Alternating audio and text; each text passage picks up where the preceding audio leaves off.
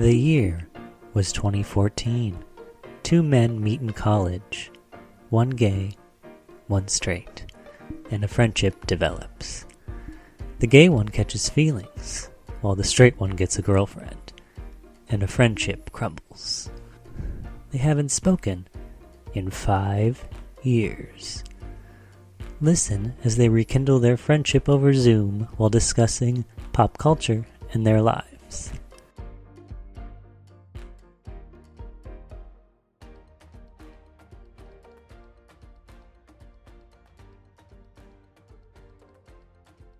I want to talk about shows for a sec. I'll be the boring recapping shows person for a second. Okay. I'm just going to bring it up because I want you to watch it. The Flight Attendant on HBO Max. I have watched 1 or 2 episodes and I enjoyed it, but I just, for a reason I stopped watching it. Well, go back and restart it and watch it. Okay. I didn't think I'd like it. I don't like Haley Cuoco, really. Yeah, whatever on her. She's bland to me. But she's going to win the Emmy, I think. I think she'll win the Emmy. Because they love a dramatic comedy performance. Even though I think Gene Smart should win for Hacks, but whatever. I just liked it. I usually don't like thrillers like that because I get confused if I miss something. And I'm just going to spoil it. I don't care. No, don't spoil it. Don't spoil it for me. The Murderer. Hey. I'll take my. You can spoil it to our audience. I'm taking my. Fine, take your. The Murderer is the guy that picks her up at the bar. I don't know, episode 3 or 4, and I guess it's obvious, but I honestly was shocked when it was him, when he turned out to be the assassin that killed everybody, that slit the guy's throat. But but I just thought it was really well done, and it's funny, and you get Rosie Perez in like a side that all ties together at the end. You don't think her storyline matters, but it does at the end. And there's some stuff that it's goofy, it's campy in parts, and some parts don't make any sense, but I really enjoyed it, and it kept my attention. And Kaylee Cuoco was very good. She surprised me. Okay. I love that you just spoiled the whole show. So what's even the point of anybody in the audience even watch it? I didn't spoil the whole show. I just gave away who the murderer was. That's spoiling the whole show. Not the whole show. What's the point of the show? What's the whole point? Like, what's the point of the show besides that? I don't care about spoilers, whatever. It's still, you can still enjoy something even if you know what's going to happen. It ruins it for me. Unless it's like a biographical film. Well, you haven't even met the murderer yet. So, okay. If you only watch the first 2 episodes. Okay. But now you're going to know who it is when you see it. Yeah. Okay. The only show that I've been watching really of late, actually, I haven't watched a couple, but I've been watching Wellington Paranormal. What's that? So it is a spinoff of What We Do in the Shadows. The movie, not the TV show. I guess they're all interconnected, but there's a TV show too. There is a TV show, but this is a spinoff of the movie. So it's been on the air in New Zealand for years, but then it just came to HBO Max recently. I love that movie. So it's absolutely, they're in the movie. It's like the police officers. It's really funny. It's really good. But it's like, if you like that type of humor, it's great. It's well written. I love that. Well performed. So yeah. So you might look at, I think there's like 3 seasons, 3 or 4. I think they're in production of the last season of it. Yeah. Because the show doesn't interest me. Yeah. I only watched like an episode 2. It was fine. I don't know why I stopped watching it, but this is just, it's clicking more. I think it was because it's on Hulu and I have Hulu with ads. So I really have to be into something to watch something on Hulu. Oh, and I finished season 2 of Dave. Oh, I don't care about that. Stop. I love it. It's so good. It's so good. It's so good. Not good. It is. It is. Fine. I think it'll be nominated for everything this season. It's so good. Well, when did it end? It ended last week. Yeah, so it won't be till next Emmys. Yeah. But it's a long time to wait for it to hold up, though. But it's critically acclaimed. It is, Dallas. Just give Dave a shot. I don't know what you're expecting. You might enjoy it because it's a very sexually charged show, but it also deals a lot with mental health, and it's really good. Yeah, but he's not attractive, so why would I care about that? It's not just about him, though. So but it deals with mental health in a very just, I don't know, real and emotional way. Who's the main writer on it? On Dave? I'm not sure if he read. I would doubt it. That's what I'm saying. If he's the one handling, I mean, for all I know, that whole thing is a persona. I don't know. Maybe he's a very smart person. I don't know, but I doubt it. It's a whole persona that he puts on. Yeah, but and like he's very unlikable. Like he plays like a dick in the show. I know it's a persona, but even the real person, I don't think is qualified to be writing about mental health. So it created by him, but let's see, writers. I have no idea on the writer because it's hard on Wikipedia. Well, if you go to Wikipedia, the episode, there's no writers. I can go episode. There's no writers listed. If you go episode by episode. Okay, episode by episode. So he wrote episode 1. Yeah, so he's the writer, Jeff Schaefer. But then it looks like, different people write different head writing. Yeah, so he writes a lot of it. But this past season, he wrote 2 episodes this season. But there's a lot of famous people in it, which is whatever. I could care less about that. But you really need, like, his persona is like, it's childish. It's a lot of dick-based humor. But it just dives into the process of making music and just relationships. But his character is like kind of a dick. Like, you don't really like his character. Well, he's like an anti-hero. Yeah. Because he's like a really shitty to his friends and stuff. But that's the new trend where the main character is an awful person. So those are the 2 shows that I've been watching. Dave just wrapped up. So I caught up. There's like 4 episodes that I was behind on, and I just finished those. Do you watch Anthony Bourdain stuff? I did back in the day. Like, of course, he's dead, so I haven't watched. Nothing's been current. I don't continue to watch it, but I watch old episodes all the time. I don't. I enjoy it, but he had that show on Travel Channel called No Reservations, and then it got canceled, and CNN picked up a show called Parts Unknown, which is basically the same show, but Parts Unknown was a lot more like political focused and like about the history of the people and what they're going through, because it's on CNN. Travel Channel was just more, it was more creative in its production. Like there was a lot of like reality show moments where it was staged and you knew it was staged for comedic effect or whatever. And I went back and watched the first episode ever because I was just interested. And he goes to Iceland and it's unwatchable. The whole thing is Anthony Bourdain shitting on this country. The food is gross. The people are weird. like every joke was about, how do you eat this nasty? Oh my God. Like there's this whale, this fermented whale, I guess, that was just the worst thing he's ever tasted. And like to their face is like, it's like, this is not the Anthony Bourdain I remember.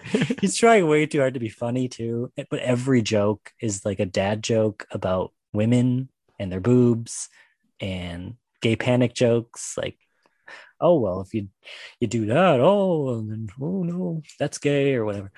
That's the connotation on every joke he makes. And it's like, I'm not sensitive to whatever. I don't care.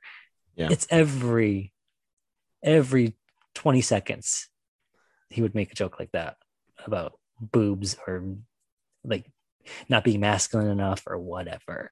And some of it was self-deprecating because he's like a scrawny little man from the city, but it was all homophobic undertones. And like he basically said like pussy, like referring to a weak man and stuff. It's just like, oh my God, I didn't realize. It made me so sad. Because then I watched one of the final episodes of Parts Unknown, like when he goes to Hong Kong, because it was one of the last ones he shot, I think. And it was like his swan song, basically, unknowingly, because he went there with a guy that worked on these Wong Kar-wai films, who's this famous director in Hong Kong. And there's like a few kind of iffy jokes he makes, but it's not every single freaking scene. It was just like bashing you over the head. Whereas this Hong Kong one was, the people of Hong Kong are this, and oh, I love the people, Yeah. It's just he didn't give a fuck about Iceland. He was just shitting on it the whole time. And how weird it is. I was like, yeah, wow. I'm intrigued if like he got a note after season 1 to be like, yeah, let's not change it up. Go so hard with the jokes about, how horrible the culture of the country you're supposed to be showcasing is. I still love my family watched. Yeah, same. My family watched more of like the soft traveling food shows, so like Man versus Food, Bizarre and all the Foods.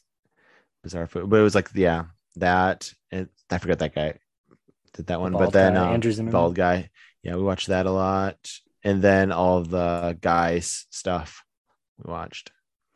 And all those are so complimentary. Everything, it could be the biggest pile of shit. And they're like, this is so good. It's the best restaurant in the entire world. Come here. Yeah, well, with Bourdain, it's about showcasing the best chefs in the country and all that. Yeah. And there was some of that in Iceland, but it was just too much comedy for me. Forced bad comedy. Hey listeners, here's something to grab more leads right away. Say no to the traditional, boring lead generation forums. Survey Sparrow offers a fresh and innovative chat-like experience. This can tremendously boost the response rates. Attract more leads and add your prospective clients into your loyal user base. Get a feel of their survey experience by visiting surveysparrow.grsm.io/5rdpod. That's surveysparrow.grsm.io/5rdpod. So today we're going to be talking about our favorite professional wrestlers. Professional wrestling is something I was obsessed with as a child, because if you boil it down, it's a pretty gay thing. It's theater, it's soap opera, it's acting, it's entertainment, theme music, and pageantry, if you will, which is when I loved it. I grew up kind of watching it with my brother during late 90s, early 2000s. So mainly WWF at the time. But I would go to like the local video store and rent pay-per-views from like the early and mid 90s, like WWF, WCW stuff. I have an extensive knowledge of that era specifically. And I know some 80s stuff. But like 2006 is when I stopped watching it. Now I think it's stupid. So no new wrestlers are going to come up. So sorry for current WWE fans. We're not going to be talking about fucking what the fuck's AJ Styles. We're not going to be talking about AJ Styles. We're not going to be talking really about... struggled to get anybody new out because I don't watch it. Bray Wyatt, Daniel Bryan. We won't be talking about Daniel Bryan. He's not in WWE anymore. To me, that's... If you came up in the last 10 to 15 years, they're new. Like The Miz is new to me. Yeah. Cody Rhodes. We'll be talking about Cody Rhodes. So you predate me a little bit. Cause like I watched wrestling growing. I'm the oldest kid in our family. So it was like 2002 until 2007. I also did the same thing. Some of the VHS tapes, but it wasn't like extensive. Oh yeah. And I never watched a pay-per-view. My parents wouldn't pay $50, whatever it was. So I've never seen a lot of like some of those I've eventually went back and watched, or I saw like clips and highlights. Yeah. But I didn't watch them live. I didn't get every pay-per-view, but I would get like WrestleMania, SummerSlam, Survivor Series, like the big ones. And I had so many action figures. It's ridiculous. That is the same thing. I had all the action figures. And I'm getting back into it now because there's a lot of good podcasts with like, there's an Eric Bischoff one, a Jim Ross one, and a few others where they just go back in the history and watch old pay-per-views and have insights, that most people don't have because they were involved. And Peacock has everything. every WWEF pay-per-view, taping of Raw, SmackDown, Yeah. and all the WCW stuff, all of the Nitro episodes, all the pay-per-views. Yeah, and like I said before we started recording, I've been watching some of Stone Cold Steve Austin's talk show, just like specifically the people that I watched in that era that he's interviewing. Yeah, and that's the thing. The era we watched created some of the biggest names in entertainment. The Rock is probably the biggest. See, for me though, The Rock was already pretty much on his way out when I started watching. No, he was still important though in 2002. 2002, but that was like the end of The Yeah, Rock. but he was still important. Like the Attitude Era, it was like Triple H, Stone Cold Steve Austin, The Undertaker, The Rock, Kane, Mick Foley. And then you go to WCW and they basically had the old WWF stars. Hey, they had some new ones. No, yeah, they had some like Goldberg and Diamond Dallas Page and stuff. And it was Sting. I was going to say Sting is like Mr. WCW because he never left. But they, it's like Macho Man, Hulk Hogan, Roddy Piper. They tried Ultimate Warrior, that failed pretty hard. You also had like Kevin Nash was there. Oh yes, no, of course. Duh, how did I forget? Well, that's what created the whole NWO thing when Kevin Nash and Scott Hall left. They were known as Diesel and Razor Ramon in the WWF, and then they jumped to WCW because they were going to get paid more because Ted Turner, and then that's what created the ratings war between Raw and Nitro. Booker T was there. Yeah, but he was there as Harlem Heat. He didn't really become big as Booker T until WCW folded and he went to WWE. When was the Big Show there? Well, he was the Giant. Yeah. I know he wasn't Big Show. Until like 99. Like 99, he went to WWF and became the Big Show. They rebranded him. And then I know Chris Jericho was there for a bunch of it. Well, that's the other thing is a lot of the mid-level WCW guys would go on to be stars in the WWF.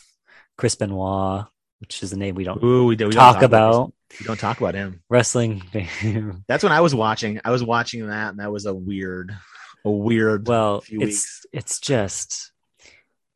It's so unfortunate because obviously what happened is unfortunate, but I just mean from a WWE perspective, they made like him a tribute and stuff. Yeah, but even before that, WrestleMania 20, which was a big deal, he won. It was a big moment. He won the WWE title, and he was like the star of the company at the biggest show at the time, WrestleMania 20. And then I always hated him for some reason. I just didn't like him. I just didn't like him. I didn't like his persona. No, I don't really like him either.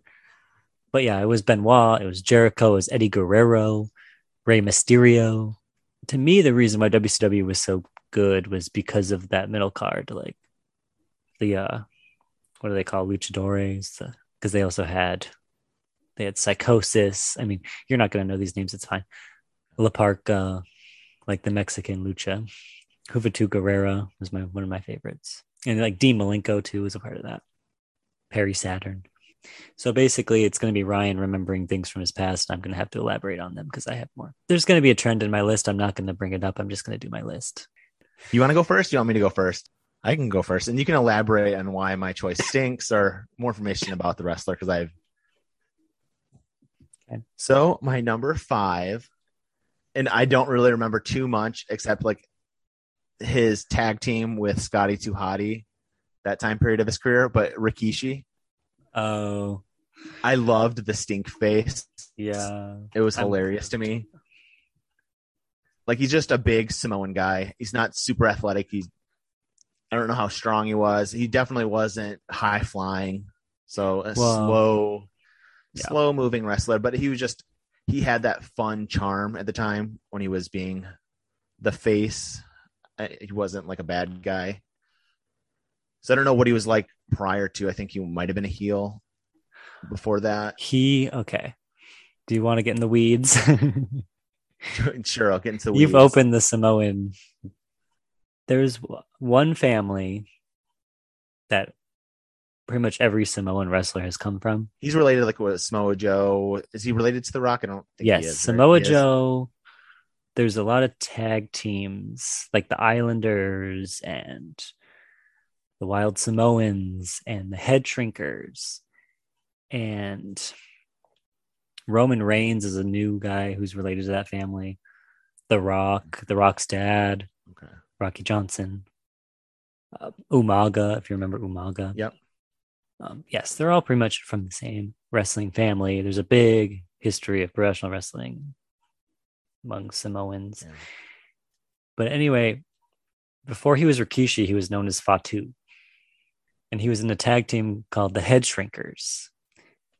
The Head Shrinkers were a pretty racist, as you could tell by the name, team. They were Polynesian. Their whole thing was they didn't really speak, they just kind of grunted and whatever. They were a good tag team, though. I believe they were tag team champions off and on.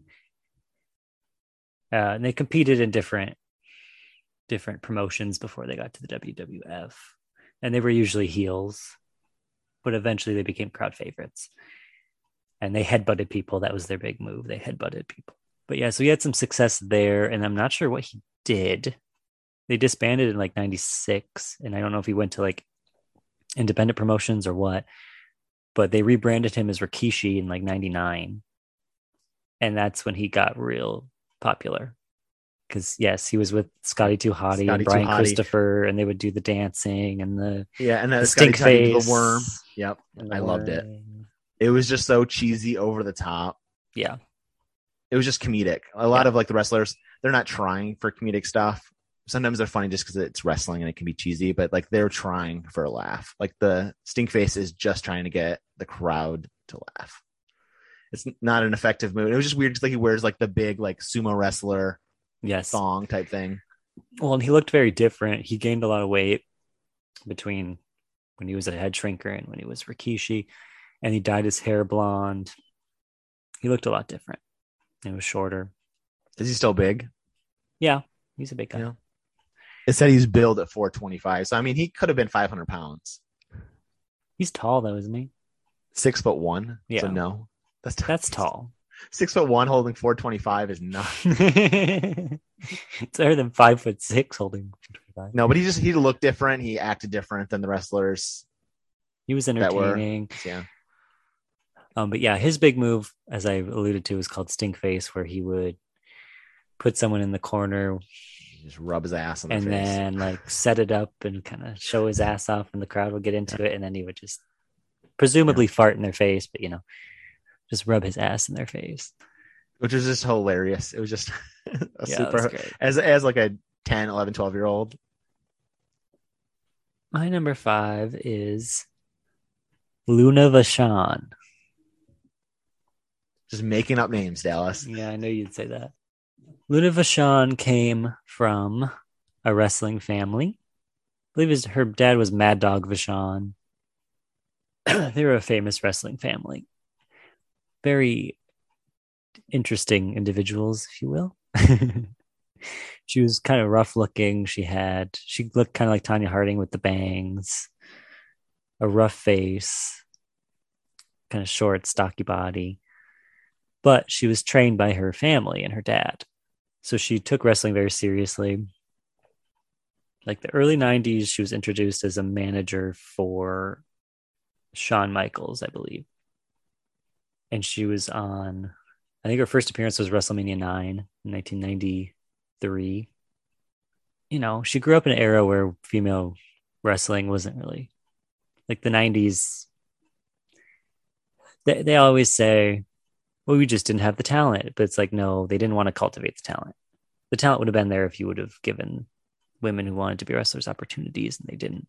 It's sad that she grew up in the era that she did, because if she grew up now, she would be a great heel now that we can have more than 3 or 4 female wrestlers on a card. I just liked her because she kind of had a smoker voice, and she leaned into that character, like the character of the crazy, like psycho unhinged woman. Like she talked like this. Ugh. That's how she talked. she kind of screwed up her voice later in life doing that all the time. She was known mostly as a manager. She didn't really get much chances to wrestle because, again, who is she going to wrestle? Sable. She hated Sable, by the way, because she hated these women who were not trained to be wrestlers, but then that's all they had, so that's who she had to wrestle. She also managed Goldust, like 98, and that was look up some of the outfits that they wore together. It's insane. Goldust is such an interesting. Yeah, that's when he was character. doing the artist formerly known as Goldust, where he would wear like panties on the outside of his outfits and dye his hair like lime green. And of course, Luna had to give in to that era of, because she debuted in 93, but she was probably stayed with the company through like 99. But she was part of the tits and ass era, so she had to do the lingerie contests. But her character was always like pissed off to be there, and she would like refuse to undress type thing. But you got the sense that that's how she actually felt about it too. It wasn't a character really. I didn't even realize this. It's very sad. 3 of my 5 picks, all, like many wrestlers, died of a drug overdose at a young age. Luna is one of them. All mine are alive. That's good for you. Well, you're picking later, probably wrestlers. I mean, they're probably still the same age, though. Well, I'm just saying, if you were in the 80s, you probably haven't survived. I mean, some of my people are. Everyone that I picked, I think, wrestled in the 90s besides one person. And like Rikishi's old. Yeah. A name that's going to come up too is not in my list, but just in general, is the fabulous Moolah. She was a wrestler in the 50s and grew up in a very different time. And she was just a horrible woman who pretty much trained most women. And then she had a stint during the Attitude Era, late 90s too. They made her the champion as like a gimmicky thing because she was in her 70s at the time. And she would come up a lot. And she would train these women and kind of, emotionally abuse them and basically take all their winnings, like all the money they made from wrestling. She would kind of take a big percentage of it. And if you left her, then she would she knew everybody. So she would basically end your career if you crossed her, that type of thing. But anyway, she trained Luna, one other person that's going to come up on my list. But yes, Luna Vachon. It's just sad. And yeah, she died in 2010 at the age of 48 of a drug overdose. Man, Dales, you gotta stop talking about everyone that died. Well, I'm going to bring it up because my number 1 is probably the saddest of all of them. Okay, what's next? So I know you're going to hate my number 4, but it's the wrestler that I knew before I watched wrestling, and it was probably brought me in. I don't remember any of his stuff from when I was an early kid. So when he was in the WWE, for me watching it, he was real bad. But Hulk Hogan. Why would I hate this pick? I love Hulk Hogan. Do you? Because a lot of people think he's not a good wrestler. Like he's not. Yeah, but I don't watch wrestling for the wrestling. I mean, some of the technique is cool. Like I have people on there that are good technicians. Here's what I love about wrestling is it's the psychological aspect. Being able to tell a story in the ring is just as important as being able to technically wrestle. And Hulk was very good at that. Like selling moves, selling injuries, creating storylines that pay off later in a match or later in other matches. Yes. And he was, he cut great promos. He was like the reason I got in. Yeah. He was the guy that got me into wrestling as a little kid. Like I had his like Hollywood Hulk Hogan, like the big, they were ones like, they were probably 2 feet big and you just like squeezed them and then he would do like a recording of it. They were big like stuffed animal things. Yeah. So I know I watched WCW. I had WCW books and all that kind of stuff as a little kid, but I don't remember any of that. I remember him being in like the Three Ninjas crappy movie, him being in Rocky that VHS 3 or whatever. Yeah. Well, you probably know him as his dumb America character he tried to do. So that was like a month. I was going to say he wrestled a little bit before that as his normal red and yellow Hulk Hogan. Yeah. But it was only like, because I started watching wrestling in like 2002. So it was like literally a year of where he wrestled like Brock Lesnar, The Rock. I think in a year span, it was really all he really wrestled. I think I don't know what else he did. I don't know if he was on like episodes of Raw or not. If it was just a couple of pay-per-views. They just brought him in usually for WrestleMania headline stuff. I loved it when he would just get in his little hyped up mood, shaking. That was one of my favorite things of Hulk Hogan. Yeah. But you got to remember, you're watching him too when his body is pretty much deteriorated. Yeah, he was like 50 years old at this point. It's like Ric Flair. It's like maybe late 40s, early 50s. I think he's like he's probably 65 to 68, somewhere in there. Yeah. Right now. So this is 19 years ago. So yeah, late 40s, early 50s. Yeah, it was about the character and the Hulkamania. But he was a big deal anytime he was on. Yeah, the Mr. America thing was weird. They rammed it like, who's this guy? Who's this guy gonna be? Who's this guy gonna be? It's not Hulk Hogan, and then it's Hulk Hogan, and it lasted like a month, and then it was over. And he had such a weird relationship with Vince, like a love-hate relationship with Vince McMahon. Yeah, he would quit and then go somewhere else, and then come back, and then quit and get fired. And that Mr. America thing, he tried to do that in like the late 80s, early 90s, and Vince hated the idea. And eventually, I guess, he's like, fine, you can do it now. It's been 25 years. Yeah, I mean, I'm a wrestling historian of sorts, so obviously Hulk Hogan is the reason that wrestling WWE is what it is. Happened. Like it was such a, people don't understand how huge wrestling was in like the mid to late 80s. It was WrestleMania 3, Detroit, Pontiac Silverdome, 100,000 people. It's insane. And that was Hulk Hogan, Andre the Giant, which is probably the most important match in the history of wrestling, when he body slammed Andre the Giant. He's bigger than life. And he was like the wrestling. Rock or John Cena before them. There's only a handful of those guys that are like that. Yes, I mean, he was on cereal boxes. He had his own noodle franchise in Mall of America. And he also did it forever. He was like, he had the WWF and then WCW. Yeah, the heel turn. That was a big deal. Of actually doing it. He was on top for 20 years. Where like, because he was a star of WCW. That long. I was long gone. Like I didn't watch the TNA run because like he was in TNA for 3-4 years or whatever it was. So was Kurt Angle. Early 2010s. There's a lot. Like TNA probably had a better lineup than WWE at that time for just star recognition. Right, but they did the WCW thing where they took old WWF stars. But they had people because they had like, I don't know if AJ Styles was still. That was before AJ Styles blew up though. He wasn't popular until he got to WWF. AJ Styles was huge in. No, he wasn't. TNA. In TNA? Yes, he was. Yeah, he was one of the bigger stars of TNA, but TNA was watched by nobody at that time. But I'm saying, in perspective, it was still watched by a couple million people. Yeah, but I know, but it was still probably watched by 1-2 million people. I know. I watched TNA when it was on like Fox Sports Detroit before it went over to Spike. Yes, but I'm talking about the booms of wrestling where the stars were on TV Guide and everyone knew their name. If you ask 100 people who AJ Styles is, even now, I don't know how many people you're going to get. But you'll also, I don't want to spoil my next one because my next, it's a tag team. They were also in TNA. Okay. And I also watched Hogan Knows Best, I guess. It was, same. I love that show. So that was over. Like his wrestling career was pretty much done at that point before he came back. When we met the real star, Linda Hogan. Yep, she was the big personality, and Hulk was just a laid back kind of douche.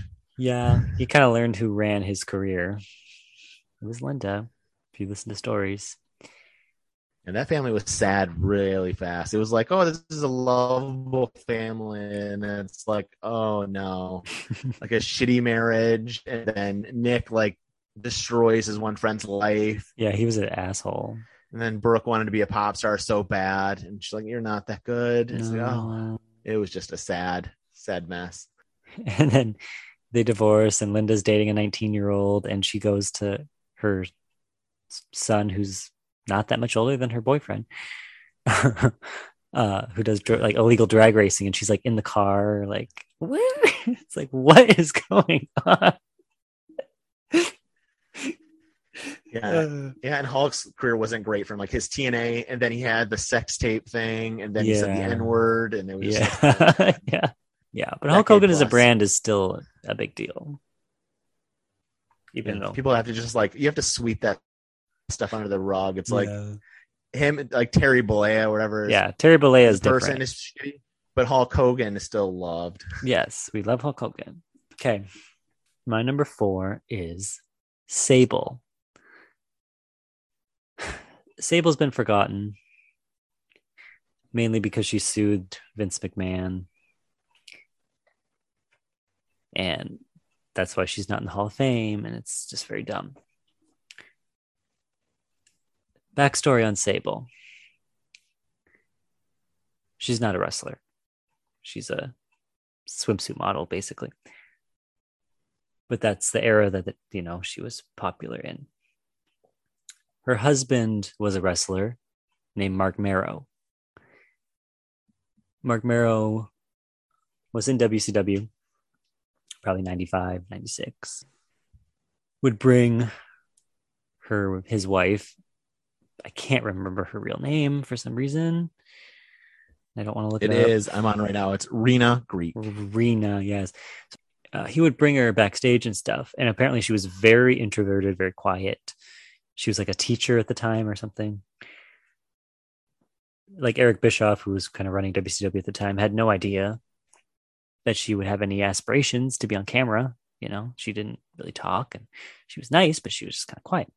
Cut to Mark Marrow goes to WWF, and she starts to want to like be on camera. Whoever was running talent at the time, they were looking for hot women, and she was gorgeous. She was gorgeous. Tall, skinny, big boobs, blonde, Pamela Anderson type. It's that era. It's mid-90s. So she had the look of a bombshell. They have her be Mark Marrow's manager. And slowly but surely, the audience starts, because it's 18 to 40-year-old men, presumably straight men, obviously. A lot of gay men love wrestling, but they were playing the straight audience. We're going nuts. For Sable got a bigger reaction some nights than Stone Cold was getting at the time. And this is like 97. Like when Stone Cold was starting to get towards the height of his career. She just became a huge star because she was, because of her looks, which is fine. I don't blame her for that. Then they started to have her wrestle a little bit. She wasn't a trained wrestler. She couldn't really wrestle. She could fake it, but they would usually just do lingerie matches. The famous one is where they had her come out and they had 2 black pieces of duct tape, like just barely covering her like titties. And it's a famous Sable outfit. She would eventually do the cover of Playboy. That's where the money thing came in because she wanted to use her name Sable. But Vince McMahon claimed that they own the rights to the name. So he had to get a certain cut of her Playboy money if she was going to use the name Sable on the Playboy magazine. Because people know her as Sable. If you put Rena on there, no one's going to know who the fuck that is. It's the name that sells it. And so she ended up suing WWF. My ties to her, I just was obsessed with her. I loved her. I love the name. She used to wear these cat suits, like these leather black cat suits. She wore these big black sunglasses. Her intro music, the beginning of it was like a whip and then a cat scratch sound, like that. It was like whip, and then the audience just go because they knew Sable was coming. Yeah. And I loved it for different reasons than most boys at that time. Yeah. But I was just obsessed with the women. And she was like the only one, really. At that time, she was the biggest star of the women. Because China was not a sex symbol at that time. She was like this big I'll get to her later.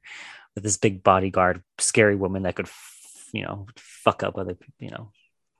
She was. I don't know like that time period that well, but when was Sunny around? Sunny was right before Sable, like 95. She was the it girl.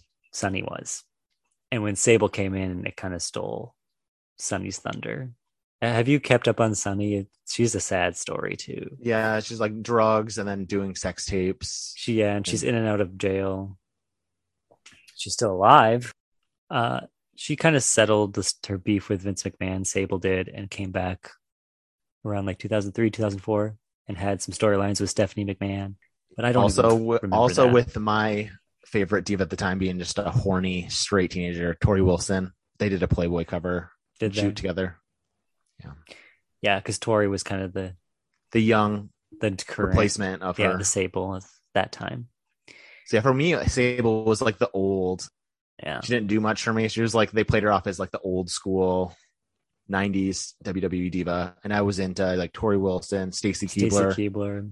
Were like the ones that were just like I guess the replacement that weren't trained wrestlers that were just eye candy doing. But even Trish, who was a trained wrestler, was eye candy. She was gorgeous. She was, but she would do actual matches. She still did. Bra I know she did, but because everyone did. Like everyone did bra and panties, even like the ones that were trained wrestlers. Yeah, they had to. They didn't have a choice. Because you have like Victoria. Lita, they all did. Like Victoria was more of a wrestler, and Victoria had to do it. Yeah, did Jazz do? Yeah, I'm sure she did. I know she did because they all had to, and it was like a joke. They would like make fun of them for being like, oh, they're in it with the super hot ones doing it. And it's like, well, whenever they would bring in a woman who was a legit wrestler like Victoria, they would have them destroy one of those other ones like Stacy Keibler. They had Victoria come. Her debut was she took Stacy and put her in a Widow Peak. Just destroyed the hell out of poor Stacy Keibler. That's what they did when they introduced Chyna. They had Chyna come in and just shake the shit out of Terry Runnels, who was Goldust's manager. Also, it was just gross because like they would always be like on top. All these divas on top of Vince McMahon every single week. Oh, like that was the writing. It was just we're gonna be grinding on top of Vince McMahon. That's it. That's my Sable. What's your next one?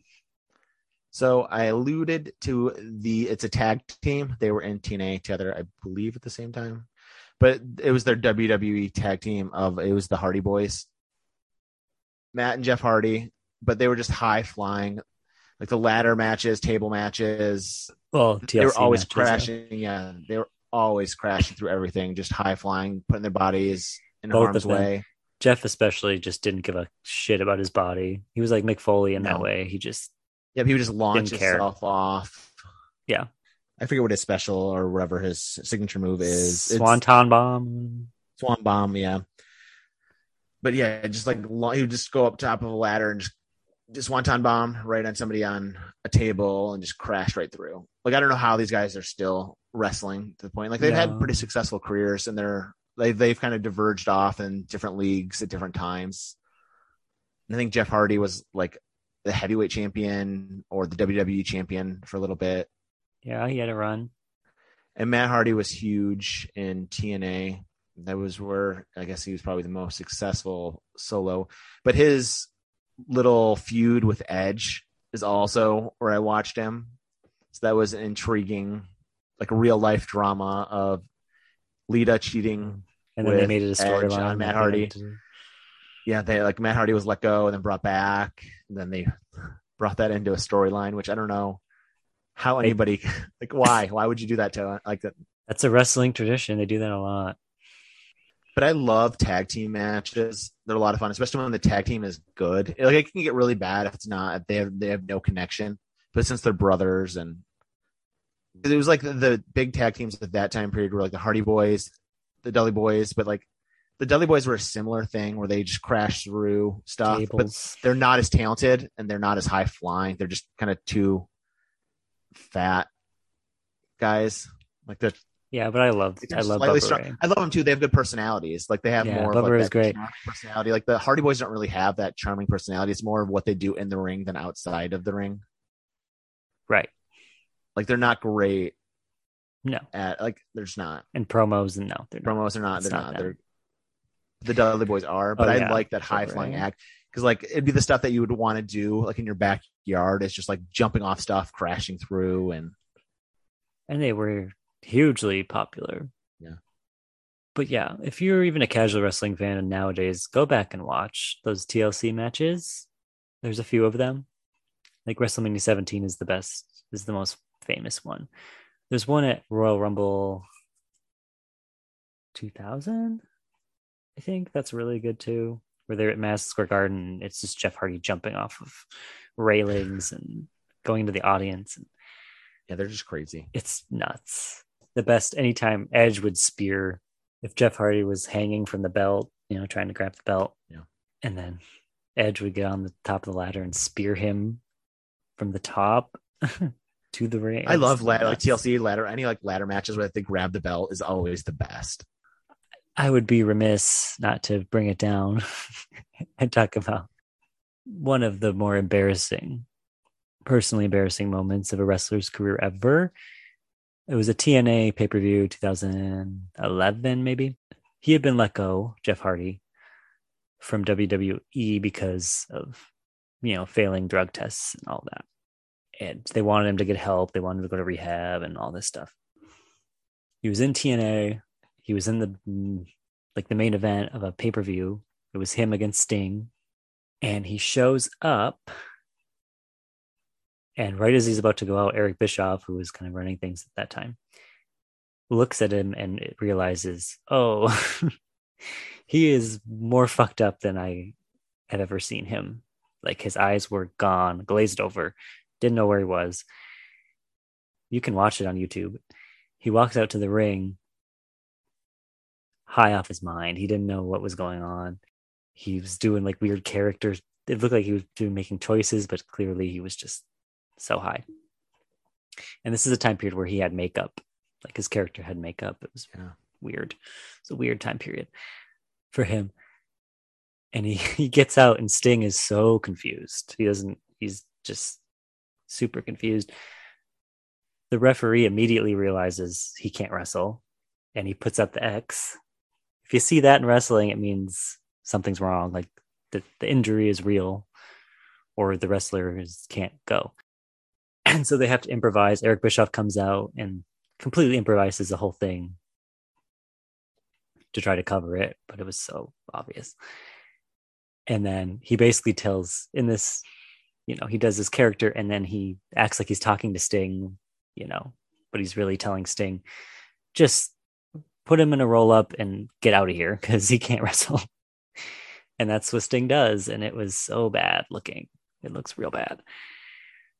But Jeff Hardy got clean and he's clean now. And so it's a good ending to that story. Because I thought he was going to die after that. I really didn't see him surviving. Oh, this next one's going to be tough. Because this is a legend. Hall of Fame class of 2006. And then, of course, died of an overdose in 2007. Dallas, oh my God. In her mother's home in Alabama. Very sad story. At the age of 47, I think. Sensational Sherry Martel. Trained by the fabulous Moolah, as I said. Did a bunch of independent wrestling in the 80s, late 70s, early 80s.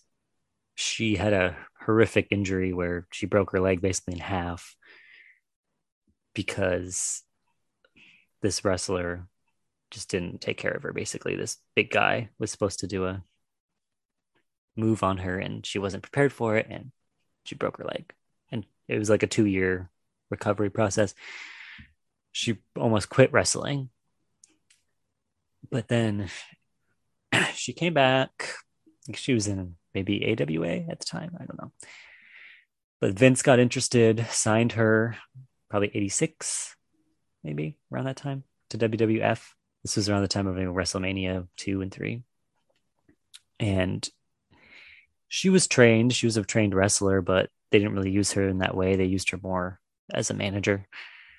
But she was, in my opinion, one of the greatest promo cutters of all time. Natural abilities on camera. was great. She was usually a heel. She was best known as being Macho Man's manager after he split with Miss Elizabeth, who was his real life wife, but they had an on camera split, and he became a heel, and then Sensational Sherry became his manager, and they had great chemistry together. They were so good together. There's one promo, I forget, it's during Halloween, and she's like stirring a cauldron and talking about Hulk Hogan, and they would put her with other people. She was with Shawn Michaels for a bit. She was with Ted DiBiase for a bit. Weren't quite as good as her and Randy Savage. That was just a great chemistry. They had a good feud with Dusty Rhodes, where Dusty Rhodes and his manager Sapphire, who was not a wrestler, and that pissed Sherry off, the real life Sherry off, because she had to basically carry the whole match if she was wrestling Sapphire. I just really love her as a personality and her character and her promos. She was having some drug issues, so she was let go in like 94. WCW brought her in to be Harlem Heat's manager, which was Booker T's tag team. So she did that for a few years and then continued to have drug problems. So she was eventually let go by WCW. She seemed to be doing all right in the early 2000s. She showed up in a promo with Kurt Angle in like 2003 when he was doing a feud with Shawn Michaels. And they'd bring her back here and there. But like I said, inducted in the Hall of Fame in 2006. And then she was living with her mother, and they found her dead in her mother's home. 2007. I think she had a few kids, a few older at that time, adult children. She was very, very private in terms of her personal life. She was married a few times, but you can't really find out to who or when. She kept her personal life and her wrestling professional life very separate, because I think it was Moolah who gave her that advice. You saw it with Sunny and Chris Candido, and that kind of blew up, where she cheated on Chris Candido with another wrestler, supposedly Shawn Michaels, but that's a rumor, but we don't know. You saw it with Chyna and Triple H, when Triple H cheated on Chyna with Stephanie McMahon, who is the daughter of the owner of the company. And that kind of blew up in Chyna's face. I'll get to that later. So we don't know much about Sherry's personal life, just that it ended tragically. Man, you're making this a very gloomy episode, Dallas. Well, it is what it is. It's wrestling. It's just the way it is. Also, it's like, is it a theme that every 80s and 90s WWE diva is like dead at this point? I didn't realize that. Well, and not just, but dead. They all died before the age of 50. Yeah. And if they are alive, they're doing very bad. That's changing, though. That's changing. I mean, I'm assuming it was a completely toxic work environment for them. Just like, I don't even want to think about it. Being a woman back then, anyways. I don't even want to think about them being super sexualized around like it's 95% dudes that are all like macho-y, probably not great assholes, people. Yeah. And of course, they had people like Moolah who probably had it even worse, telling them, "Oh, you think you have it bad?" You know. And that stuff. Get over it. And you can't even have, like, for a guy, you could have kids, you could have a family, and then just go away. They can't have kids. They can't really have a family life. Nope. And if they do, their career's over. Yep. And Sherry was someone who cared deeply about wrestling. She loved wrestling, and she loved her career. And so she knew she had to keep all that hidden. Otherwise, it would be used against her by her employers. So my next one is happy, though. It's a happy story. So we'll get to that. But what's your number 2? Okay. 2? Yeah. So your number 3 ties in well with my number 2, because my number 2 is Shawn Michaels. Yeah. So you mentioned him. She also, I didn't realize she was the female in his theme song. So yeah, she sings. Yeah. I didn't know that she was Sexy Boy. But that's when you mentioned Kurt Angle. She did Sexy Kurt. That was the I'm Sexy Kurt. Yeah, that was that pro. Which I we'll just watch that. If you watch that, it's so cool thing. They played it. It's just so awkward and funny. It's hilarious. So funny. But going back to Shawn Michaels, I watched some of like the VHS tapes of like the 90s pay-per-views, but I didn't really watch like Shawn Michaels was retired, I think, in 98. So when I was growing up, he was already done. Yeah, well, he came back though. Came back in 2002. That's what I'm saying. 2002, he came back, and that's when I started watching him. Oh, so you know So Shawn Michaels as the guy who wore cowboy boots and jeans. Yep. That's what he wore. Yeah, I don't. I loved him because like the ultimate bad guys at the time were Evolution. So it was Triple H, Ric Flair, Randy Orton, Right. Batista. Yeah. So it was like Shawn Michaels versus all these guys. If you look at Shawn Michaels' career for like this window, that's like all he wrestled was like them. Yes. And then like Goldberg and Yes. a couple other people, but it was pretty much wrestling Triple H all the time. Yeah, him and Triple H had great matches. Generation X. Yeah. So like Shawn Michaels is such a good like job at selling stuff. Like he can make anybody look good because he'll like going into the ropes or anything like that. He'll put on a show. To me, he's undoubtedly the greatest technician of all time. Yeah, like getting kicked in the stomach and he's like flying in the air. Period. Like he makes anybody look good. Or he can make somebody look like it's dumb and cheesy, but he's so good at that. Yeah, and just like his theme song to his like the Sweet Chin Music was probably my favorite signature move, just kicking somebody right in the face. Mm-hmm. And he was kind of high flying. He would do his little flying elbow, and he wasn't afraid to like use weapons, get hit in the head, jump off stuff. And like he's not the biggest guy, but he would be like, I don't know, he's 210, 220, but he would wrestle people as big as like Big Show or Batista, who were way bigger than him or whoever at the time. But just as a wrestler, I was just impressed with what he could do. And he was great at promos. His personality is super charming. Like I know he's like a lot of people don't like him, but they respect him as a wrestler. He was not well liked in the locker room. No. I think he was probably the best wrestler of that time, and he was old when I watched him. Yeah. So I can't even imagine like some of the 90s stuff I haven't really watched. So I've watched some of the Bret Hart stuff with him where he would like come down from like the ceiling and yes, his heyday or whatever you want to call it. I'd say it was 95 to 97. That era. It was him and Bret Hart, WrestleMania 12 Iron Man match. And that's when he famously came from the ceiling, zip line. And his outfits were so great back then with the sparkly vest and the hearts all over his tights. And he had his ears pierced and the pierced ears. He was just in the mullet. I mean, he was just so cool. And that's when he was champion for a while. And he had feuds with like Kevin Nash as Diesel and Undertaker. He wrestled Undertaker a lot. They had that famous Hell in a Cell, the first ever Hell in a Cell match, which is a cage match with the top, and where he fell, he fell off the side of it into the table. The next year's Hell in a Cell was better, though, in my opinion. No, of course, but that was the one that I know. That's the one that ushered in the Mankind Undertaker Hell in a Cell, the greatest match of all time. I used to get the King of the Ring 98 VHS. Like I'd rent it like every 2 months just to watch that match. Oh my God. Yeah. Shawn Michaels was he's probably my favorite wrestler from like 2004 or 5 until the end of me watching it. You need to go back and watch his 90s stuff. I watched a few of his matches in that time period, but it wasn't. Family Video only had 5 or 6 VHS tapes. Look up WrestleMania 10 ladder match. That was the first ever ladder match, and it was him against Razor Ramon, who's Scott Hall.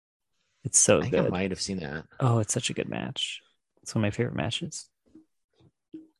Okay, you're gonna talk about somebody that I actually know. Should I end on the happy note? No, I want to just end on. You want to end on the sad one? You've already like foreshadowed that number 1 is going to be just depressing, awful way to go out. Fine, okay, fine. I'll wait for that then. Okay, so my number 2 is not. My number 2 is one of the great success stories of professional wrestling. Trish Stratus. I'll just start at the beginning. Trish Stratus, she's Canadian. She was kind of a bodybuilder. She was in bodybuilding competitions, fitness competitions. And so she knew Tori Wilson because Tori Wilson was big into those at the time and then had found success in the WCW. So Trish saw that and decided she wanted to get into wrestling. And talk about a woman who didn't take no for an answer, knew what she wanted, put in the work. She came into the WWF probably 2000. They put her with a tag team called TNA. It was Test and Prince Albert. She was the manager, and it was called TNA because tits and ass. Because she had tits and ass. She was hot, you know. Hey, Paul, put a pin in it for a second. Test was the announcer of SmackDown for a while, right? No, that's Taz. Taz. Okay. Who's Test then? Yeah, exactly. I don't even know. Is this like a big white man? Yeah. Albert's the bald one, right? Mm-hmm. Okay. Who's Test? Google him. They thought he would become like a top guy, and it just didn't work out. So yeah, big white guy with When I was watching, he had shorter hair, but he had long, blonde. He had long hair in the beginning and then short hair. And the audience, like with Sable, the audience quickly let people know who was the star of that group because it wasn't Test and Albert. It was Trish. They wanted Trish. Trish is someone, she wasn't naturally charismatic. She had to work on that, like promos and things like that. And she eventually got better at it. She came from like the natural fitness world. So she was small, but she was, athletic, certainly. And Fit Finlay is a wrestler who ended up becoming like the main training guy for the women. And he's kind of, I'm not going to give him all the credit, obviously, but he is a big reason why the Diva division was way stronger at that time, because he trained Trish and Lita and Victoria, and I'm sure he helped out with like Jacqueline and Ivory too, and Molly Holly and all of them. Mickie James. They weren't quite ready for that yet because they still didn't have much of a Divas division in terms of wrestling at that time. So her next thing after the TNA thing, kind of that tag team fizzled out, was there was a storyline with Vince McMahon where they had him cheat on Linda, his wife, and the mistress was played by Trish. And so Trish and Stephanie McMahon, Vince's daughter, had a lot of, this is all storyline, it wasn't actually happening, had a lot of, had matches and feuds and things. And it culminated in WrestleMania 17, because they basically made it where Linda was comatose because she heard the news that Vince was cheating and she didn't speak and had to be wheeled around in a wheelchair by Trish, Vince's mistress. So they had a tag team match. Or I guess it wasn't a tag team match. It was just Vince versus Shane at WrestleMania 17. And Stephanie was in Shane's corner and, Trish was in Vince's corner. But then it was a great story they told, because at the end of the match, Trish kind of bands with Linda, and Linda gets up out of her chair for the first time in 6 months and just slaps the shit out of Vince. And it was a really funny moment. The crowd popped so hard for that. It was crazy.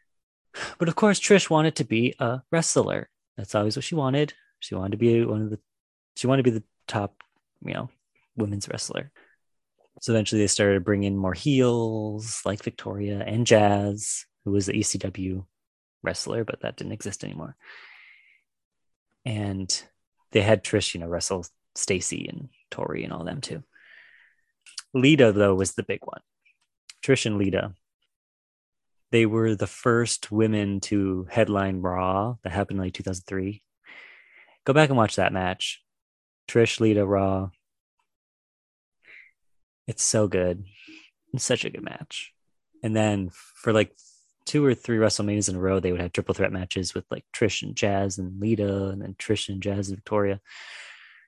Again, I was a little gay boy who loved the women, and I was obsessed with Trish. I loved her. She was usually a baby face, which means a good guy. Sometimes they tried to make her a heel, but even then, the crowd still loved her. Her finishers were the Stratusfaction, where she would take her opponent like this, a headlock, and then run up on the ropes and slam them into the mat. And that's the other thing. They were legit wrestling, beating the shit out of each other, which for me, that was the first time I saw women wrestlers doing that, like actually wrestling, which is no fault of their own. They were just given the opportunity to finally do that. Like her and Jazz would just beat the fuck out of each other. And I loved it. I fucking loved it. I ate it up. I cared way more about them than the men at that time. Trish had theme music too that I loved. It was Lil Kim. It was a Lil Kim song. And it was, oh, it's time to rock and roll. This time I'm in control. Yeah. And pointed at the crowd. Yeah, I'm rambling, but I just love Trish. Towards the end of Trish's run, which was such a short run too, by the way. It was like 2000 to 2006, and really 2002 to 2006 in terms of her being like a wrestler. She had a feud with Mickie James. Mickie James was like a big independent wrestler, and they brought her into the WWE, and basically crafted the storyline where they brought her in as like an obsessed fan. She was obsessed with Trish. She wanted to be Trish. And they built up this storyline for like 8 months of her being obsessed and like a stalker. And then they were friends. And then she backstabbed Trish. And then it set up a WrestleMania match, which is one of the greatest women's matches ever. WrestleMania 22 or 23. Doesn't matter. Where it started as it was in Chicago and everyone was on Trish's side. Trish was the baby face and Mickie James was the heel. And halfway through the match, they had built this storyline up so much that you start to feel bad for Mickie James. You start to feel like, why are you so mean to Mickie James, Trish? She's just a fan. And the crowd starts cheering for Mickie James and booing Trish. It's so good. I just love when the audience reacts naturally to things. And they had worked so long building this up. That's one of the great storylines of recent. Yeah, I just remember Mickie James is like the crazy person. But yes, Trish was inducted in the Hall of Fame. And then Lita got in right after her. So that was nice. They got in back to back. Yes, to me, the greatest women's wrestler in terms of being the total package. Oh, and now she does like weird Hallmark movies. She's like an actress. Oh, I did not know that. Mm-hmm. And she has like her own line of like fitness stuff. No way those movies are any good. No, they're awful. They're like Christmas movies where she plays like a dentist or something. She's not the lead in them either. She's like the side character. So my number one, who I think is the most as a wrestler, but just athletic wise, I think he's the most athletically gifted wrestler to ever be in the WWF/WWE, just based on his size and what he could do in his prime, is Brock Lesnar. There's been nobody like him that's as fast and as strong. Like, he's 270 pounds and he's probably as quick as somebody half his size in the ring. I think the biggest moment of his early career when I watched him was his like failed moonsault on Kurt Angle at WrestleMania, where it looked like he broke his neck. Like, there's no reason for him to do that, but just that he could. Nobody besides doing that. You're not going to have like a Kevin Nash or a Kane or Undertaker. I know they're taller, but they're probably similar weight wise of like that 270 to 300 pound guy. Nobody's going to the top rope and doing a backflip. Yeah. But he could. and his personality is whatever. Like I know he comes off as a dick, and he seems like he's a dick in real life, and he's married to Sable. To Sable, yeah. To me, it was just like there was nobody as physical, and he seemed like he could beat the shit out of anybody in like a real life. It wasn't just like, hey, Shawn Michaels is like this great wrestler technician. Yeah, but if it got into a real fight, Shawn Michaels, Shawn Michaels probably wouldn't be able to do anything against a Brock Lesnar. Fuck you up. So like at the time, like I was huge into wrestling, and then it was when UFC MMA was starting to get big, and my uncle would give me shit all the time, be like, wrestling's so fake. These guys are pussies. They're like just making fun of how crappy wrestling was. And I'm like, I guarantee if Brock Lesnar was in UFC, he would be able to beat these guys. And he's like, no way. Then like 2-3 years later, Brock Lesnar is the heavyweight champion in the UFC. Yeah. But I mean, to his point, Brock Lesnar's unique in that sense. Yes.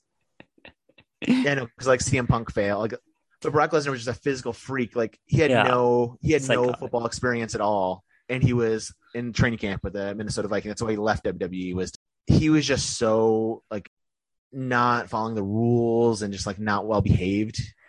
No, and you gotta think when he broke out, he was an immediate star in WWE, and he was 20 and like a multimillionaire. Like, you're not gonna make the best decisions when you get that. But he probably thought like, hey, the NFL is it's just bigger, and WWE has always been seen like his fallback plan. It's like I'm going to try everything else, and then I'm going to go back to WWE. He's not like The Rock or John Cena where they can act. No, and he doesn't want to do that either. No, so he's just does other professional sports. Yeah, which I loved, and like his good feuds at the time, like it was when John Cena was the crappy rap white rapper, yeah. So that's when I watched John Cena. That's why I like John Cena now is just like a funny comedian. Like I actually enjoy his movies and stuff. Yeah. But at the time when I was watching John Cena, it was that, and I hated it. So like Brock Lesnar was still a heel, but like Cena was even a bigger heel douche. Brock Lesnar and Undertaker was probably the best. Yeah. And then he fought like Kurt Angle. Like I said, the Kurt Angle one. Kurt Angle was good too. But The Rock, he fought Hulk Hogan. Like his run for that first few years was pretty impressive of who he went through his championship. Yeah, but it was only like, it was 2 years. Yeah. Maybe. Yeah. Because it was like 2002, 2004. And that's when he went to the Vikings. I don't know when he came back. I don't know. He might have had a couple years and then went to UFC. And then was in UFC for, 4 or 5 years. Then WWE, and then back to UFC. And that's when he had like an illness or something, and then lost a lot of his weight and was not the same physically. And I don't know what he is like nowadays. I know he still is like a contender for the championship, but yeah, he's still around. He can't be that old. He's probably late 30s, early 40s. He always had like that Hogan-esque quality of like where he picked up on it. He would pick up the Big Show and F5 him, or pick up whoever it would be and be able to F5 them and fling them around. Because like other people could do like a choke slam. Undertaker could pick people up, but it's them like kind of helping the Undertaker out and be able to. Oh, yeah. Where Brock Lesnar can pick somebody up and fling them just across just because of his strength. That's frowned upon. Yeah, I know he's hurt people and he's. Yeah, you're not supposed to do that because you hurt people. Yeah. But as somebody who's just watching it, it's enjoyable watching somebody just get flung around. But he was my number one wrestler because that was the entry point of when I started watching wrestling. He was the new up and coming guy. That was towards the end of my caring about wrestling. What year are you born? 93? Yeah, but I'm telling you. You stopped caring about wrestling at 9 years old? Yeah. I mean, like 2005, really. But I just mean I connect more to 99. Yeah. Yeah, so I didn't Rock, watch like Stone Cold, Undertaker, and stuff. Kane, Yeah, I didn't watch. That's not. So I know Brock was like, it was the changing of the guard because it was where you had that was when it was like out. Kurt Angle, Randy Orton, Batista, John Cena. That was towards the end of me caring about wrestling. And then John Cena was SmackDown, where like a lot of those other guys were Raw. So Raw had a lot of the talent.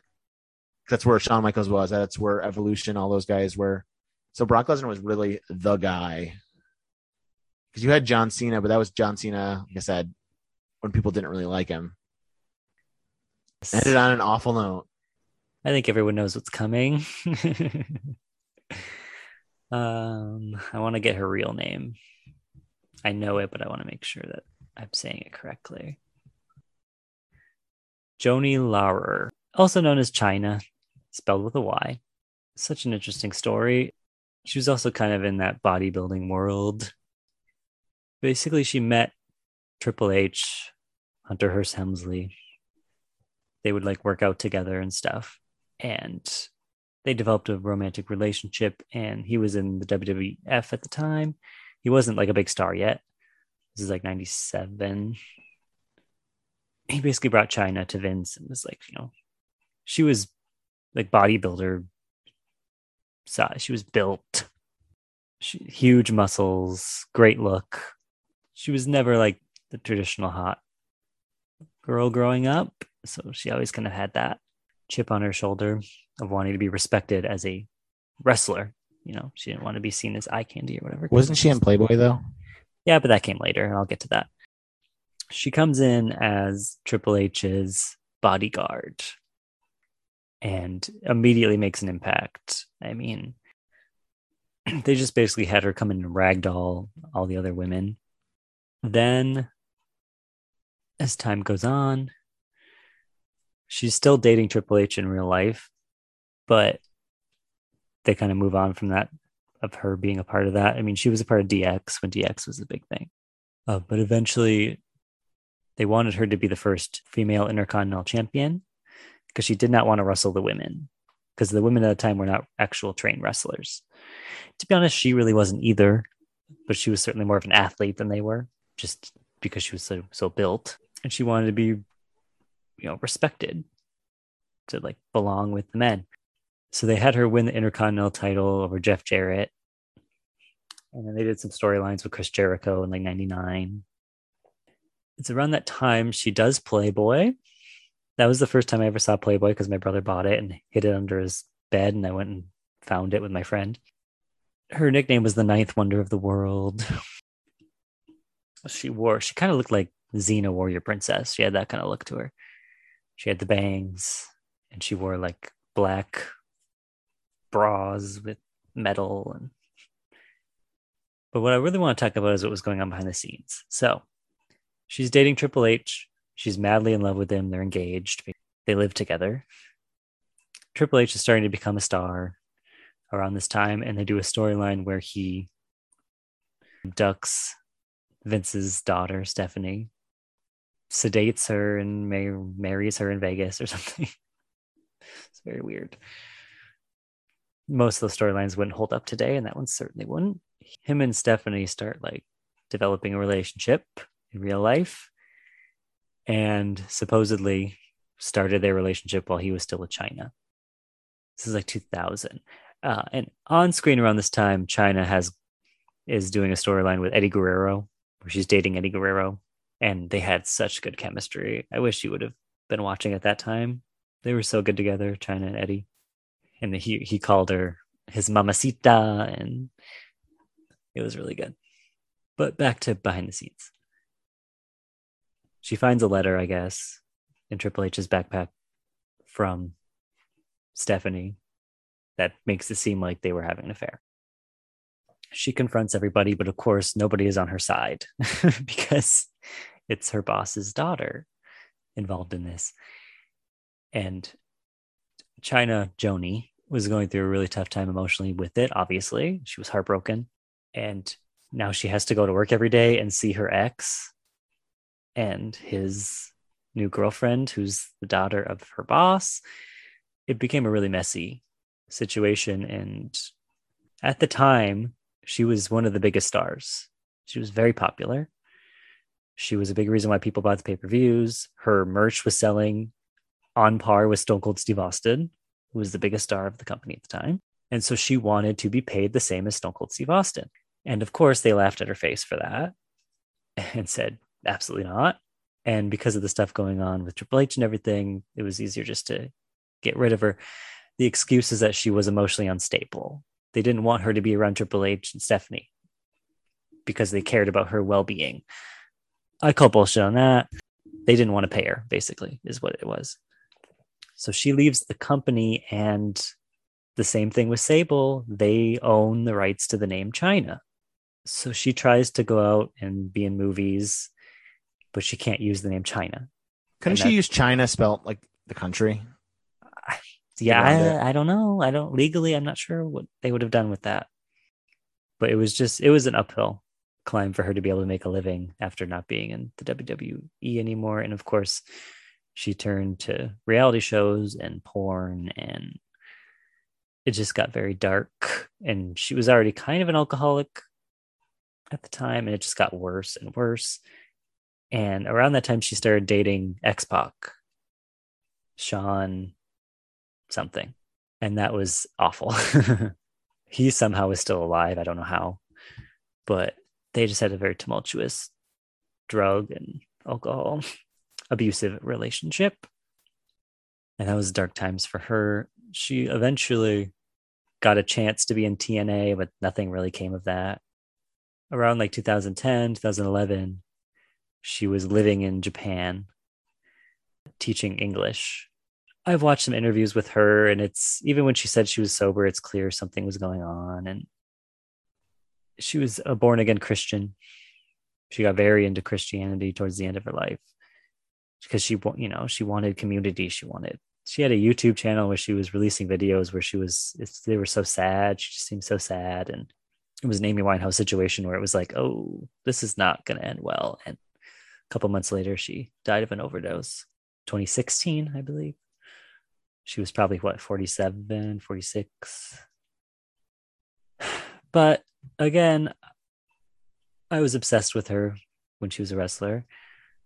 I just seeing a woman kick ass. I remember watching when she beat Jeff Jarrett. She beat him by hitting him with a guitar because it was a housekeeping match. Because the whole joke is you're a woman, you belong in the kitchen. So then they had a match where they could use kitchen weapons on each other. How a guitar is considered a kitchen weapon, I don't know, but that's how she won the match. But watching her win the Intercontinental title was so cool. And one of her last matches was WrestleMania 17. It was a squash match where she came out and picked up Ivory over her head and then dropped her behind her. Like literally that was the whole match. It was like a minute long. And then sat on her like this with her hands behind her back like this. 1, 2, 3. And that was the first time she was the women's champion. Because she, up to that point, didn't want to wrestle the women, didn't want to be part of the women's division. I just thought she was badass, and I loved her. When it comes to building your email list, subscription forms are a critical step because a tiny mistake can make everything less effective. This is why MooSend has come up with countdown timers that will engage and make the visitor's mind go, oh, I need that. When it comes to audience management, the platform also offers you email notifications for new signups and even form labels and embedded codes to keep everything nice and tidy. Design-wise, they're easy to make, responsive, and of course, there are templates that can make your subscription forms happen without you breaking a sweat if you don't want to. Your subscription forms can look and feel different too, since the platform doesn't offer just one subscription form type. From model pop-ups and floating bars to full-page subscription forms, you have a wide variety of styles and customization tools to capture new subscribers' information in an instant. What your visitors see and when they see it is totally up to you based on your goals. You can display your subscription forms on specific pages, devices, or show them to users that have chosen certain cookies. What's more, you can create different forms for different locations and operating systems. And again, if you need to do something that the platform doesn't really support, there's definitely an integration for that. MooSend's subscription forms are designed to save you time and effort as they allow you to transfer the collected data anywhere you need through your automated workflows and connected them with all the tools you're using. Check out MooSend at moosend.grsm.io/top5. That is moosend.grsm.io/top5. What are your top 5 favorite beverages? That's difficult. Is it? Yeah, is it difficult? I have so many beverages I like. I feel like I've only seen you like drink Mr. Pibb or whatever, Pibb Extra or a Powerade. And like, that's it. That's my Powerade phase. What was the pop you drank besides that? I don't even know what pop you drank outside of ginger ale. That's all I would drink. It was just Powerades, and it was all the time. You left them everywhere in my car, wherever room we were at. I have drank at college. You would drink, just like half of it. I was like, okay. Let's see. Right now, I'm obsessed with. I called it bubble when we were talking last night. It's called bubbly. Yeah. And actually, Aha is my favorite type because they have weird flavors like ginger and stuff. But it's more expensive, so I get bubbly instead. But it's my favorite sparkling water. I don't drink pop anymore. I tried to have ginger ale last night and it's so sweet. I just can't drink pop anymore. I just finished our diet Vernors. I love Vernors. Vernors is my favorite brand of pop. Do they have it down there or no? Mm-hmm. Yeah. Oh yeah, it's everywhere now. But it's by far the best. Every other ginger ale is way too sweet. Because that's what I have, Schweppes or something. It's so sweet. And it doesn't taste like ginger at all. Yeah. Vernors, you get like a bite. You do. Especially the regular Vernors. Diet, not as much. I know, I should try diet. I think my number one right now is I really like Fresca. That's my go-to. Fresca's good. Fresca's underrated. It's a good mixer too, with vodka or gin and stuff. It's so good. So I'll put that my number one. And then my number two, I like Diet Dr. Pepper Cherry. A&W would have to crack my list, even though I haven't had A&W in years. Yeah, but it's not good unless you get it from A&W. No, I like A&W. If it's cold. It's got to come from the... Yeah, with that froth. Yeah, and it tastes way better. A&W doesn't really exist in the US anymore, except food courts. Not in like I think there was a couple in the UP. There was. Marquette always had one, but not anymore. Then there's the one that's in Birch Run, but it's more just like a McDonald's. There's no drive-in aspect to it. I love Sonic and their happy hour, their drink happy hour. Oh, cherry limeade. That's got to be on my list. Cherry limeade from Sonic. But I think Diet Coke in any fashion makes my list for beverages. I'll put number 5 just because I've been drinking a lot of just like fizzy water. I like fizzy water, but I don't like flavor in it. No, you just drink fizzy water. But just fizzy water in general. Like it was fizzy water, but it was with some kind of sweetener through like the Coke freestyle machines, whatever Coke's brand of water is. I don't know if it's Dasani. I don't know. But it was like one of their flavored sparkling waters. And that flavoring just doesn't taste like anything. It just tastes, I don't like it. I'd rather just be plain water. Yeah. Yeah. So fizzy water. And I like pineapple juice if we're doing a juice. It's good. Oh, juice. Oh, I like, okay. Welch's white grape juice, but I have to add water to it because it's too sweet. That's very good. I like fresh orange juice if I squeeze it myself. It needs to be freshly squeezed by myself. Well, it does. It's so much better. It tastes so much better. I got like obsessed with this coffee, this Cafe Du Monde coffee but it made me nuts. Like, really made me nuts. So I've stopped that. I didn't even use a coffee machine. We have one, but I didn't use it. I would just take a filter and get it wet and put it over a cup, and it would cling to the side of the cup. And then you put the coffee grounds, and then you pour hot water. And then you do half coffee, half, I use oat milk, and then pour it over ice. Yeah, I like iced coffee, but it has to be really like, it needs to be sweet and flavored and not taste like coffee. Yeah, that's why it's half milk, half coffee. That sounds like way too much work for me, though. I am very lazy. Oh, I know. It was fun to do. I got really into cold brew from Starbucks once, but I had 3 in one day, and bad times. Bad times in the stomach. I'm an energy drink person, so I don't really drink too much coffee. So it's like a Red Bull. I drink lots of Red Bull, sugar-free. I've never had energy drink. I feel like I'd shoot through the roof. Red Bull's not too much caffeine. It's a lot of caffeine, but not too much. Like if you get into like the other brands, it's going to be like 300 milligrams. Monster. So yeah. Or like NOS or any of those. So then you're looking at like 5 times the amount of caffeine as a cup of coffee. I prefer tea anyway. I got really into Arizona sweet tea, but there's so much sugar in that I had to stop. See, I don't like tea, but I love Long Island iced teas. That's my go-to. Yeah, but that's not tea, Ryan. It's Long Island iced tea. No, Dallas. There's no tea in it, Ryan. Dallas, it's the tea. Color of tea, therefore it's called Dallas. Long Island tea. It's tea, Dallas. There's no tea in it. Dallas, it's liquor and a splash of pop. It's so good. How is it good? It's like every so liquor good. together. Oh, It's it's so good. disgusting. When it's done right, it is so good. The pre-mix stuff is not good. Premix anything is not good.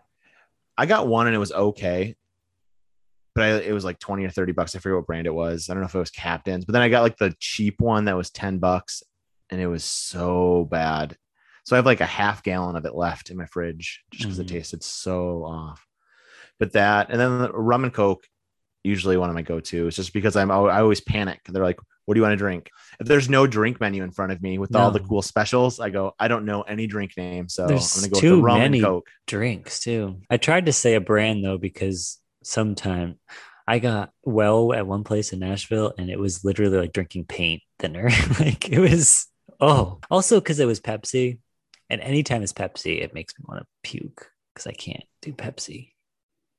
It's just so gross to me. It's truly disgusting to my taste buds. I can't help it. I haven't had a regular Pepsi in forever. I drink diet. So Diet Pepsi tastes fine to me, but it just tastes like a diet cola. They fucked up my order today when I was at Arby's. They gave me a regular Coke. And I was like, God damn it. Because I don't even like the taste of regular Coke anymore. No, it's so sweet. I like Mexican Cokes. Yeah, we have those. But I think I'm a sucker for the glass bottle because I think it tastes better. Well, it tastes better anyway because it's the sugar. Real sugar. I can't drink. I haven't had plastic bottle of Coke in so long. I like fountain Coke at McDonald's is so good. It is. But let's see. I got into old fashions for a while. That was my college drink, but then I stopped. I stopped after college. I never had one like at a bar. I make them. I've only made them.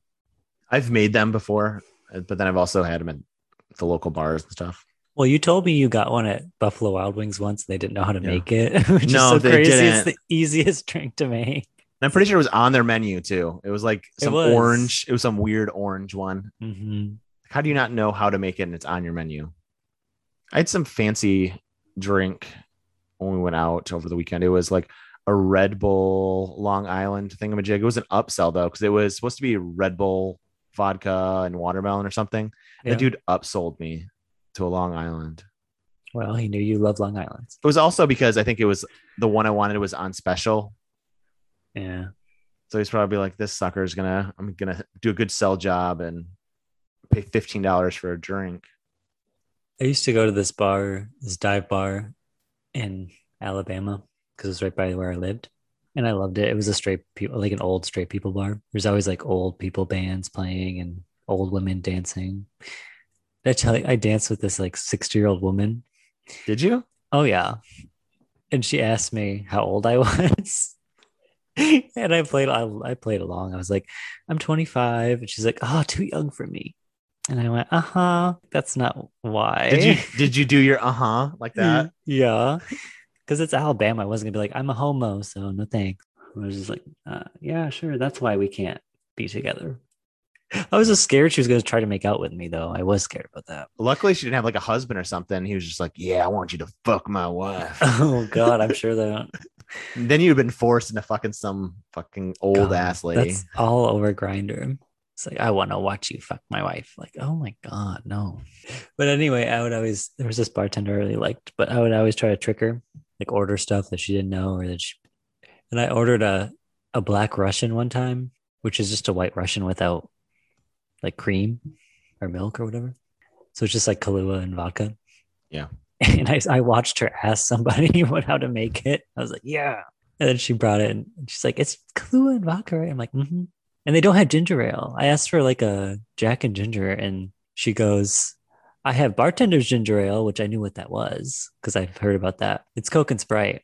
And I've done it and it tastes just like ginger ale. It's crazy. Or they didn't have ginger beer or ginger ale. I'm surprised they didn't have ginger beer. I know. Every bar has ginger beer, which I don't like though. I do. What's the one that has the little seal on it? Seal. Oh, I had that.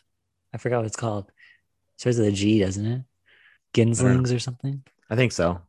Mm-hmm. Something along those lines. That tastes good to me. Oh, it's too gingery. And I love so much ginger. I do, but not in that for some reason. Like there's ginger candies I get, which is like 100% ginger. I put in my tea. And like those ginger turmeric shots I really like. I was big into those naked drinks. for a while. I don't even know what a naked drink is. It's those smoothies, fruit and vegetable Oh, smoothies. okay. Yep. But there's so much sugar in it and they're so thick. What else? I just drink water now, honestly. Yeah, I need to drink more water. I only drink water really at work, not at home. I used to hear people would say, you acquire a taste for anything, including water. It's like, no, you don't. It's a struggle to drink water, but I force myself to do it. Only if I'm like really thirsty and hot is it like refreshing. Otherwise, it just feels like a chore to drink water. Yeah, it's whatever for me. Yeah, it needs to be like a hot day. But like for fizzy water, I genuinely love it. I need flavor though. I don't. It just ruins it. Do. But we have a Soda Stream. So like we have some of those healthier option, like the zero, not healthy, but 0 calorie stuff. They're fine. I'm good. But I love the Soda Stream. It's so nice to have.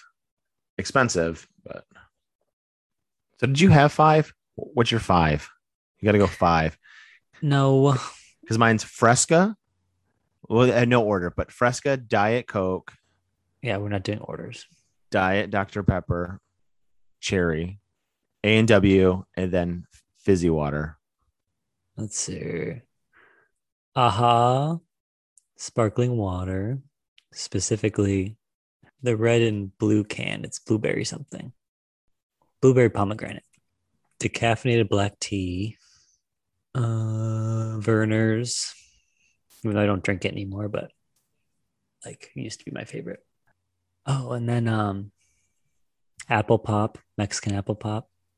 I'll say that, even though I don't drink it anymore, but they used to have it on. Some Taco Bells have it. My go-to pop from Taco Bell is Baja Blast Zero. Oh, I'm taking apple pop off and putting on Wendy's all natural lemonade. That's really, really good. Like fresh squeezed lemonade is so good. And I like half and half with lemonade and sweet tea. Once again, another one for me. It's Dave's Diet Cream Soda. Who's Dave? Dave Thomas, the creator of Wendy's. Yeah, but they have their own soda. He has his own drink.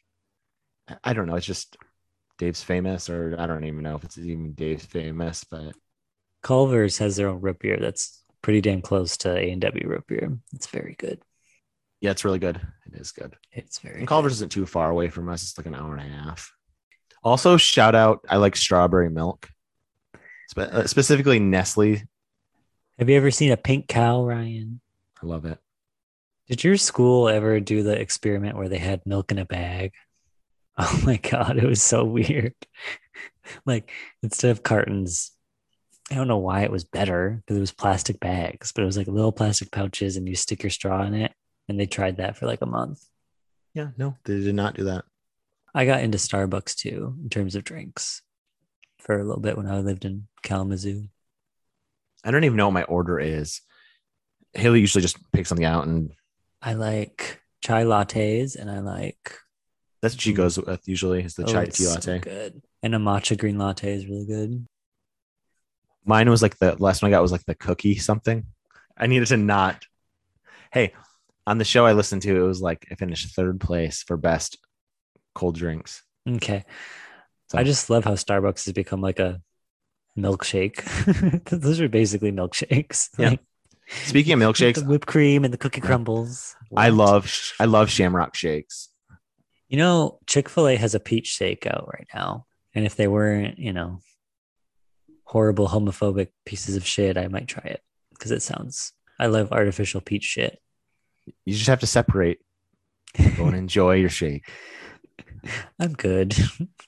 Just donate to charity afterwards. Go get your shake and then go donate some money to charity. Well, and the other thing is every corporation's evil and gives to horrible things. So, they're just very open about how they don't like gay people. Other people hide it. All right. So anything else for drinks, Dallas? How can you drink a shake at McDonald's? They're so nasty. Ugh. The Shamrock shake is so good. Ugh. No, it's good. No, it's not a shake. It's like liquid. It's good. But I do like mint stuff. I love like fake mint, bright green mint stuff. Well, not bright green. My new go-to candy bar has been the York. Those are good. I like Andy's mints though. Those are my favorite. Mm-hmm. Mm. I also like fresh junior mints, but they can get weird, like hard, and then they suck. Okay, so we're verging off of drinks. So anything else to add before we close out this mini episode? No, but we have to do candy at some point. Okay, that can be our next one. Just do food. We'll just talk about food. Food, yeah. This could be the food. Drinks. Well, I already said lemon lime.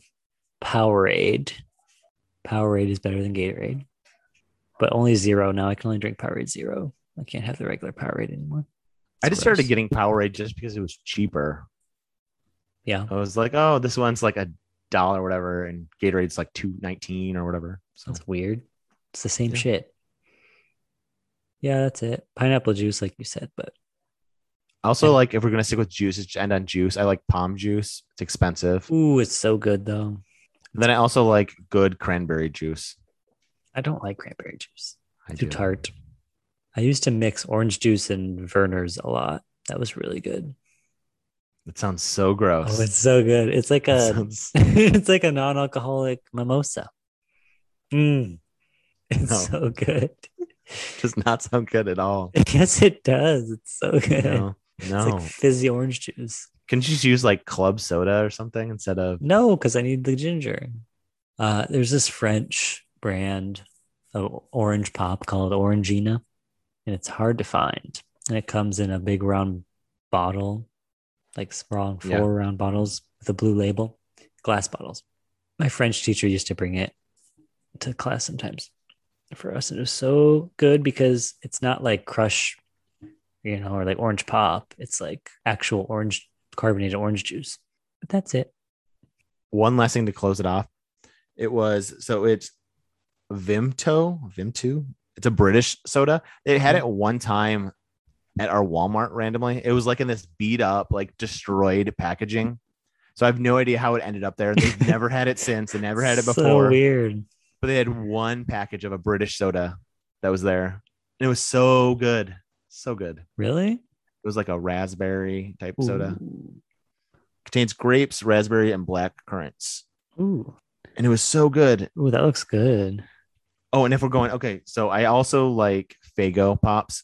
Yeah, I forgot about them. Michigan, yeah. So I don't know if I could push anybody off, but I love Rock and Rye and Red Pop. I love Faygo. Never got into Faygo. Not even Rock and Rye? No, especially not the red one. Yeah. Nope. So you don't like Red Pop either then? No, not really. See, I don't like their like traditional stuff. Like I think their cola is bad. I think their root beer is awful. Their cream soda is fine. Oh my God, you're reminding me. This could go on for hours. I know. It's not really a mini episode. Well, I'll cut it to be one, but okay. Stewart's, Stewart's Pop. Yeah. They used to have a cherries and cream flavor, which they also had a cherry flavor, but it was different because it was like a cream soda, like a cherry cream soda. It was the best pop I've ever had, and I can't find it anywhere. I don't even know if they make it anymore. And then Jones Soda too. I have to talk about Jones Soda. Yeah. Used to get it just because it had the funny pictures on it. Yeah, Haley got the custom ones for us for one of our anniversaries. Ooh. Did I tell you Nick got he won like a contest for Molson Canadian. Yeah. You write a little like story about yourself and you send it in, and if you win, it gets put on. It was about like what does hockey mean to you or whatever, because it's Canadian beer. Yeah. And he won, so he has like a set of 4 like Molson Canadian cans with his name and his story on it. I mean, it's cool. It is cool. And that's Nick, my ex, not Nick, my brother. For the listeners who probably don't even know, I have a brother named Nick because I haven't talked about him. You've talked about your brother, but I don't know if you mentioned his name or not. So yeah, let me clear that up. I was not dating my brother. They're 2 different people. Yeah. I would love if somebody went through like 4 episodes and were like, man, was Dallas dating his brother? He keeps saying Nick and then it's his brother and then he's having sex with him. What? Yeah. No. Okay. That's a good place to end it. That'll do it for this episode of 5 with Ryan and Dallas. You can follow us on Instagram, Twitter, and TikTok at 5RDPod. That's the number 5, RDPOD.